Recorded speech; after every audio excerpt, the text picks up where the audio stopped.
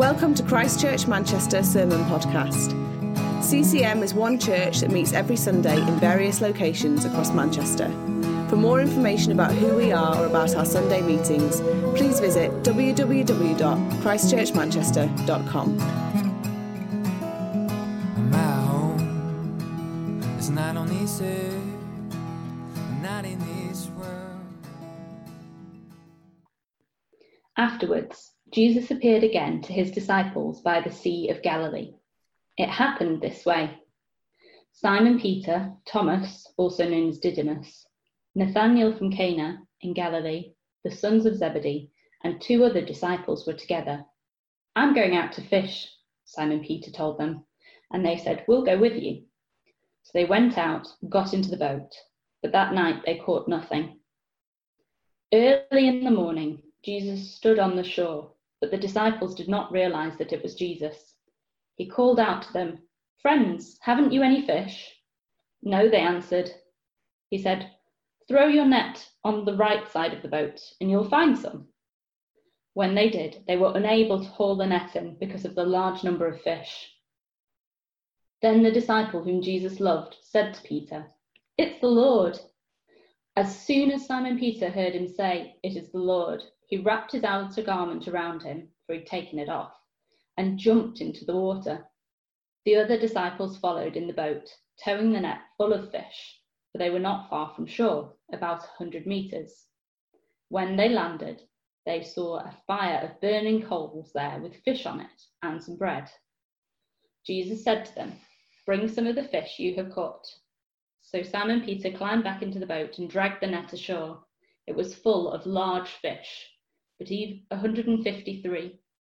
But even with so many, the net was not torn. Jesus said to them, "Come and have breakfast." None of the disciples dared ask him, "Who are you?" They knew it was the Lord. Jesus came, took the bread and gave it to them, and did the same with the fish. This was now the 3rd time Jesus appeared to his disciples after he was raised from the dead. When they had finished eating, Jesus said to Simon Peter, "Simon, son of John, do you love me more than these?" "Yes, Lord," he said. "You know that I love you." Jesus said, "Feed my lambs." Again, Jesus said, "Simon, son of John, do you love me?" He answered, "Yes, Lord, you know that I love you." Jesus said, "Take care of my sheep." The 3rd time he said to him, "Simon, son of John, do you love me?" Peter was hurt because Jesus asked him the 3rd time, "Do you love me?" He said, "Lord, you know all things. You know that I love you." Jesus said, "Feed my sheep. Very truly I tell you, when you were younger, you dressed yourself and went where you wanted. But when you are old, you will stretch out your hands, and someone else will dress you and lead you where you do not want to go." Jesus said this to indicate the kind of death by which Peter would glorify God. Then he said to him, "Follow me." Peter turned and saw that the disciple whom Jesus loved was following them. This was the one who had leaned back against Jesus at the supper and had said, "Lord, who is going to betray you?" When Jesus saw him, he asked, "Lord, what about him?" Jesus answered, "If I want him to remain alive until I return, what is that to you? You must follow me." Because of this, the rumor spread among the believers that this disciple would not die. But Jesus had not said that he would not die. Only, he said, "If I want him to remain alive until I return, what is that to you?" This is the disciple who testifies to these things and who wrote them down. We know that his testimony is true. Jesus did many other things as well. If every one of them were written down, I suppose even the whole world would not have room for the books that would be written. Thanks, Becky. That's great. Thanks for that reading. I'm gonna just share a few things on this passage today. So if you have John chapter 21, just keep it open in front of you. But before we get stuck in, I just want to ask you all a question. Who here is a fan of musicals? Who here is a fan of musicals? Maybe you go to Broadway or West End.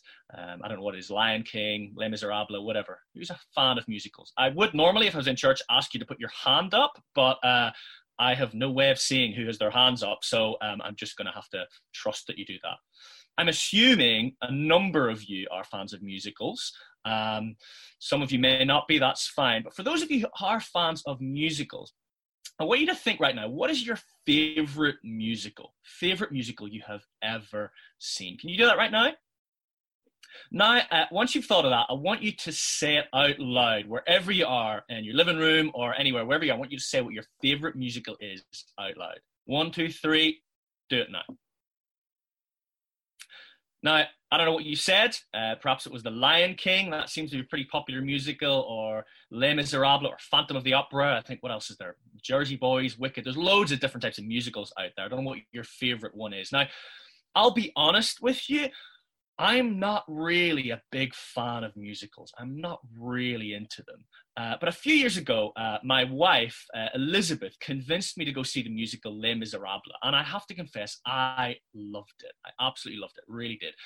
And the reason I loved it, it wasn't because I had a newfound love for musicals or anything like that, but it was because the story of Les Miserables is all about grace. It's all about grace. It's such a good story if you've never seen it. Basically, I'll summarize it. Maybe you've seen it, but it's pretty much about a homeless guy called Jean Valjean. He's just got out of prison, and he gets taken in by a kind bishop after he finds him sleeping rough in the doorway of his church. And Jean Valjean kind of repays the bishop by stealing the silver from the bishop's church. Not a very nice thing to do, but the police catch him as he's escaping and bring him back to the bishop with, the bag of silver in his hand. But the bishop, surprisingly, doesn't condemn Jean Valjean. No, he tells the police officer, no, he didn't actually steal the silver in the bag. No, in fact, I gave him the silver. He's done nothing wrong. And the police officer looks a bit sheepish and thinks, okay, this doesn't sound right. But anyway, and lets Jean Valjean go, and then the police officer leaves. And after the police officer leaves, the bishop then tells Jean Valjean that he's free to go and that he can keep the silver. And Jean Valjean is blown away by this. He's astounded by this because for the first time in his life, he's experienced grace. And the rest of the musical shows how this grace transforms his life. There's a lot of other things in there as well, but it shows how this grace transforms this guy's life. And that's what I want us to talk about this morning, grace and the power of grace that it can have in our lives.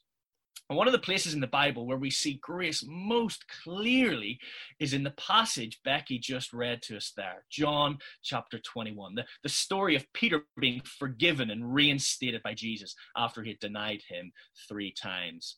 And I think this passage shows us two things about grace. Firstly, I think this passage shows us how to receive grace. And secondly, this passage shows us how to respond to grace. And that's what I want us to look at this morning, real briefly, how to receive grace and how to respond to grace. So let's start by looking at what this story tells us about how to receive grace. Now, it's interesting about this passage. What's interesting about this passage is that this miracle of kind of Jesus, getting them to put the net in and getting loads of fish, even after they've fished all night and caught nothing. This miracle is almost identical to the one Jesus did 2 years previously with the disciples in Luke chapter 5, except for one crucial difference, and that is the reaction of Peter. So this is the second time Jesus has done this miraculous catch of fish miracle. Now, the first time Jesus provides this miraculous catch of fish 2 years previously, Peter sees it and says to Jesus, gets on his knees and says to Jesus, "Go away from me, Lord. I'm a sinful man." Okay, he's afraid. But this time, in John chapter 1, Peter's reaction is completely different. This time, Peter runs to Jesus as fast as he can. He's so eager to get to Jesus that he even jumps in the water with his clothes on to get to him. And, I think one of the reasons Peter is so eager to get to Jesus is because he knew he'd let Jesus down big time. We looked at this just before Easter. Peter had blatantly denied that he ever knew Jesus. And the sense of failure and guilt was still hanging over him, I think. And so he runs to Jesus hoping for a second chance. And when he gets to Jesus, Jesus asks him 3 times. We see this in the passage. 3 times he asks him, "Peter, do you love me?" And each time Peter says, "I do love you." And each time Jesus responds by saying, "Feed or take care of my sheep," which is Jesus pretty much saying, look after believers, followers of me, Christians. And this seems to be Jesus' way of saying to Peter, "Look, it's okay, Peter. I forgive you. You're still part of my team, and I've got important work for you to do, to teach and take care of my followers. And, I think the reason Jesus asks Peter 3 times is because Peter denied him 3 times. It's kind of like Jesus is saying, you denied me 3 times, so I'm going to give you a chance to say what you wish you had said 3 times to me. And, maybe like Peter, you feel like you've let Jesus down recently. It may not be in the same way, but maybe you feel like you've let Jesus down recently. Perhaps you've done something you shouldn't have, or you're not doing something you should do. I experienced this recently. A few months ago, I was listening to an audiobook while painting some walls in our bathroom. I was listening to an audiobook by Francis Chan. You may have heard of him. He's a pretty influential American church pastor. And in this audiobook, he was talking about the importance of prayer. And he's written loads of books, and they're great, and I love a lot of them. And he said this line, just as he was talking about the importance of prayer, and this line just hit me like a ton of bricks. He said this. He said, I once told my church staff to let me know if they're not praying at least 1 hour a day. That way, I could replace them with someone who would. And I remember when I heard that, I thought, gosh, I don't pray an hour a day. If I was in his church, on his staff, he'd sack me. And that line, it just played on my mind for a few days after hearing it. And I began to feel like I was letting God down. I began to feel like I was letting church down by not praying enough. And I'm sure many of us can sometimes feel like we're letting God down because we aren't doing enough of what we think a good Christian should do. For example, not praying enough, not reading our Bibles enough, or sharing our faith enough. And often we can try to make ourselves feel better by simply trying harder, trying to pray more, reading our Bibles more, sharing our faith more, and so on. And that's certainly what I tried to do in this situation, because I decided that I was going to pray for an hour every day. And then I would feel better because I would be meeting Francis Chan's standards on prayer. So I did. I prayed for an hour every day, once. And then I realized that I can't free myself from feeling inadequate and guilty by simply trying harder. What I needed to do instead was to go to Jesus. I needed to go to Jesus. If we want to be free from feelings of failure and guilt and inadequacy, we need to go to Jesus like Peter did. We can't free ourselves from these feelings by simply trying harder. It doesn't work. So how do we go to Jesus? Good question. Well, real simply, we go to him through prayer, sharing with him what's on our heart. And for me, I just came to him a few days after this situation had happened, and I just said, Jesus, look, I'm feeling real bad about not praying an hour a day. I'm feeling pretty condemned about it.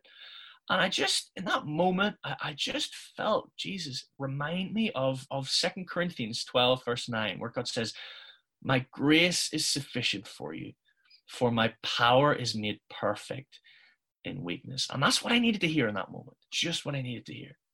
So that's how to receive grace. We tell Jesus about our sense of guilt and inadequacy, and we allow the truth of the Bible to speak to us and restore us and bring us freedom again. So that's the first thing, how to receive grace. But what does this passage show us about how to respond to grace? What does this passage show us about how to respond to grace? Well, this passage shows us that the way we respond to the grace of Jesus is by following him, whatever the cost, and not comparing ourselves to others. That's what this passage tells us. The way we're to respond to the grace of Jesus is by following him, whatever the cost, and not comparing ourselves to others. And that's exactly what Jesus tells Peter to do. Jesus tells Peter in verse 18 that he's going to be crucified for his faith. And we know from church history that that's exactly what happened. 35 years later, Peter was crucified for his faith in the city of Rome. Now, after Peter hears this, what Jesus just told him how he's going to die, he then looks at John and asks, what's going to happen to him? What's going to happen to him? Oh, you've told me what's going to happen to me. What's going to happen to him? And Jesus is like, don't worry about him. You follow me. You're going to carry your cross, not his. Don't worry about him. And often we can wish our lives were different, can't we? You know, imagine ourselves in Peter's shoes, just having heard that from Jesus, how we're going to die, we're going to be crucified. We might be thinking, I'm not sure I want to be crucified. I think I'd rather have John's life and, you know, write the book of Revelation and die of old age at 100 on a nice sunny Greek island, because that's what happened with John. That sounds much better. I'd far rather have John's life. And, you know, so often we can do that, can't we? And I wish I had their life. I wish I had their salary, their house, their happy family, all that. And by the way, those happy families are never as happy as they seem. But you know, we can want that. We can always look at other people's lives and think, oh, I want what they have. I want what they have.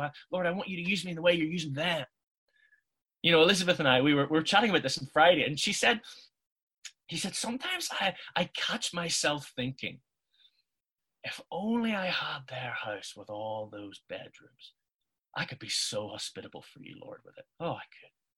Or if only I had their big kitchen, Lord. Oh, the meals I could make for people, you know? And she said, I just catch myself sometimes thinking about that. There's other things that people have. And you know what Jesus says to that? Jesus says, what is that other person's house or kitchen to you? You follow me with what you have. You follow me. You know, for me, a few months ago, I saw a picture on Instagram, and it was a picture of another church in Manchester. It was a picture of their weekend away, and everyone on their weekend away. And I looked at the picture, and there was loads of people on their weekend away. And I thought, wow, that church is really big. And then I thought, hold on a minute, that church started at the same time I planted CCM Lady Barn. And they're way bigger than us now. And then I thought, oh, hold on a minute. Lord, am I doing something wrong? What am I not doing right here? Why have we not grown as much as this other church? What's going on here? And what Jesus says to that, Andy, what is that church to you? You follow me in your situation. You follow me right where you are. And that's what I needed to hear. You know, Jesus has got a unique plan, a unique path planned for every believer. And with that path comes unique blessings and unique hardships. You know, yes, Peter was going to be crucified. I don't think any of us would like that. But on the flip side, a week after this encounter with Jesus, Peter was going to preach the gospel and 3,000 people were going to get saved. Okay? That would have been awesome to see. The blessings and hardships on our paths are different from the next person. And what Jesus is asking of you and me is, are you willing to follow me? Do you trust me enough to follow me on the path that I have prepared for you? That's what he's asking us. You know, Jesus doesn't want us to be looking at others. He wants us to look at him, keeping our eyes fixed on him, following him with everything we have. But what does following Jesus look like practically? You know, when you're stuck at home with the kids, or when you're self-isolating and haven't seen people for days. Well, I think real simply that following Jesus means living out Jesus' love, patience, compassion, forgiveness, and truth in whatever situation we're in. I'm going to repeat that. Following Jesus means living out Jesus' love, patience, compassion, forgiveness, and truth in whatever situation we're in. And for most of us, following Jesus will take place in the normal, ordinary, day-to-day living. It will mean to speak positive words to someone and to spread hope instead of cynicism and negativity. It will mean to resist scaremongering. It will mean to forgive members of your household for not doing the washing up. You know, it will mean to give somebody who might be lonely a phone call and to encourage them. And I'm sure you can think of many more examples. Us following Jesus, it might not look as impressive or significant as, for example, Peter following Jesus, but Jesus is saying to us, what is that to you? What is what Peter did to you? You must follow me. You must follow me in the situation that you are in. So we've looked here this morning at how to receive grace and how to respond to grace. And as we go into this new week, still in this lockdown situation, we might find ourselves maybe beating ourselves up for not being patient enough for the kids, or not praying enough, not reading our Bibles enough, not being motivated enough for work. But when we find ourselves in that place, let's remember to run to Jesus like Peter did. Let's tell him how we feel about our struggles and our failures, and let's receive grace, because he says, my grace is sufficient for you, for my power is made perfect in weakness. And secondly, we've looked at how to respond to grace. Jesus showed grace to Peter in this passage by reinstating him after he'd failed Jesus miserably. And Jesus has shown us grace by dying for us and forgiving us and making us right with God. And the way we respond to this amazing grace is by following Jesus, no matter the cost, not comparing our circumstances to others, but living out Jesus' love, patience, compassion, forgiveness, and truth in whatever situation we find ourselves in. I hope that's been encouraging for you this morning. I'm gonna just pray now for us, and then we're going to go back into a time of worship with Jamie. Let's all pray. Lord, thank you for your grace. Thank you for this beautiful picture of your grace in John chapter 21 that we've been able to read today. Lord, thank you that you're the God of second chances. Thank you that you're the God who restores and reinstates. Thank you that you're the God who saves, Lord. And Father, I pray for all of us this next week as we're all in this lockdown situation, Lord, that you will help us to receive grace from you each day. But also, Lord, I pray that you'd help us to respond in graceful ways each day of this week as well, Lord. I pray that we'd be your hands and feet as we live for you in this world, in these uncertain times, Lord. I pray you bless us, comfort us, and keep us, Lord. And we ask this in your name. Amen.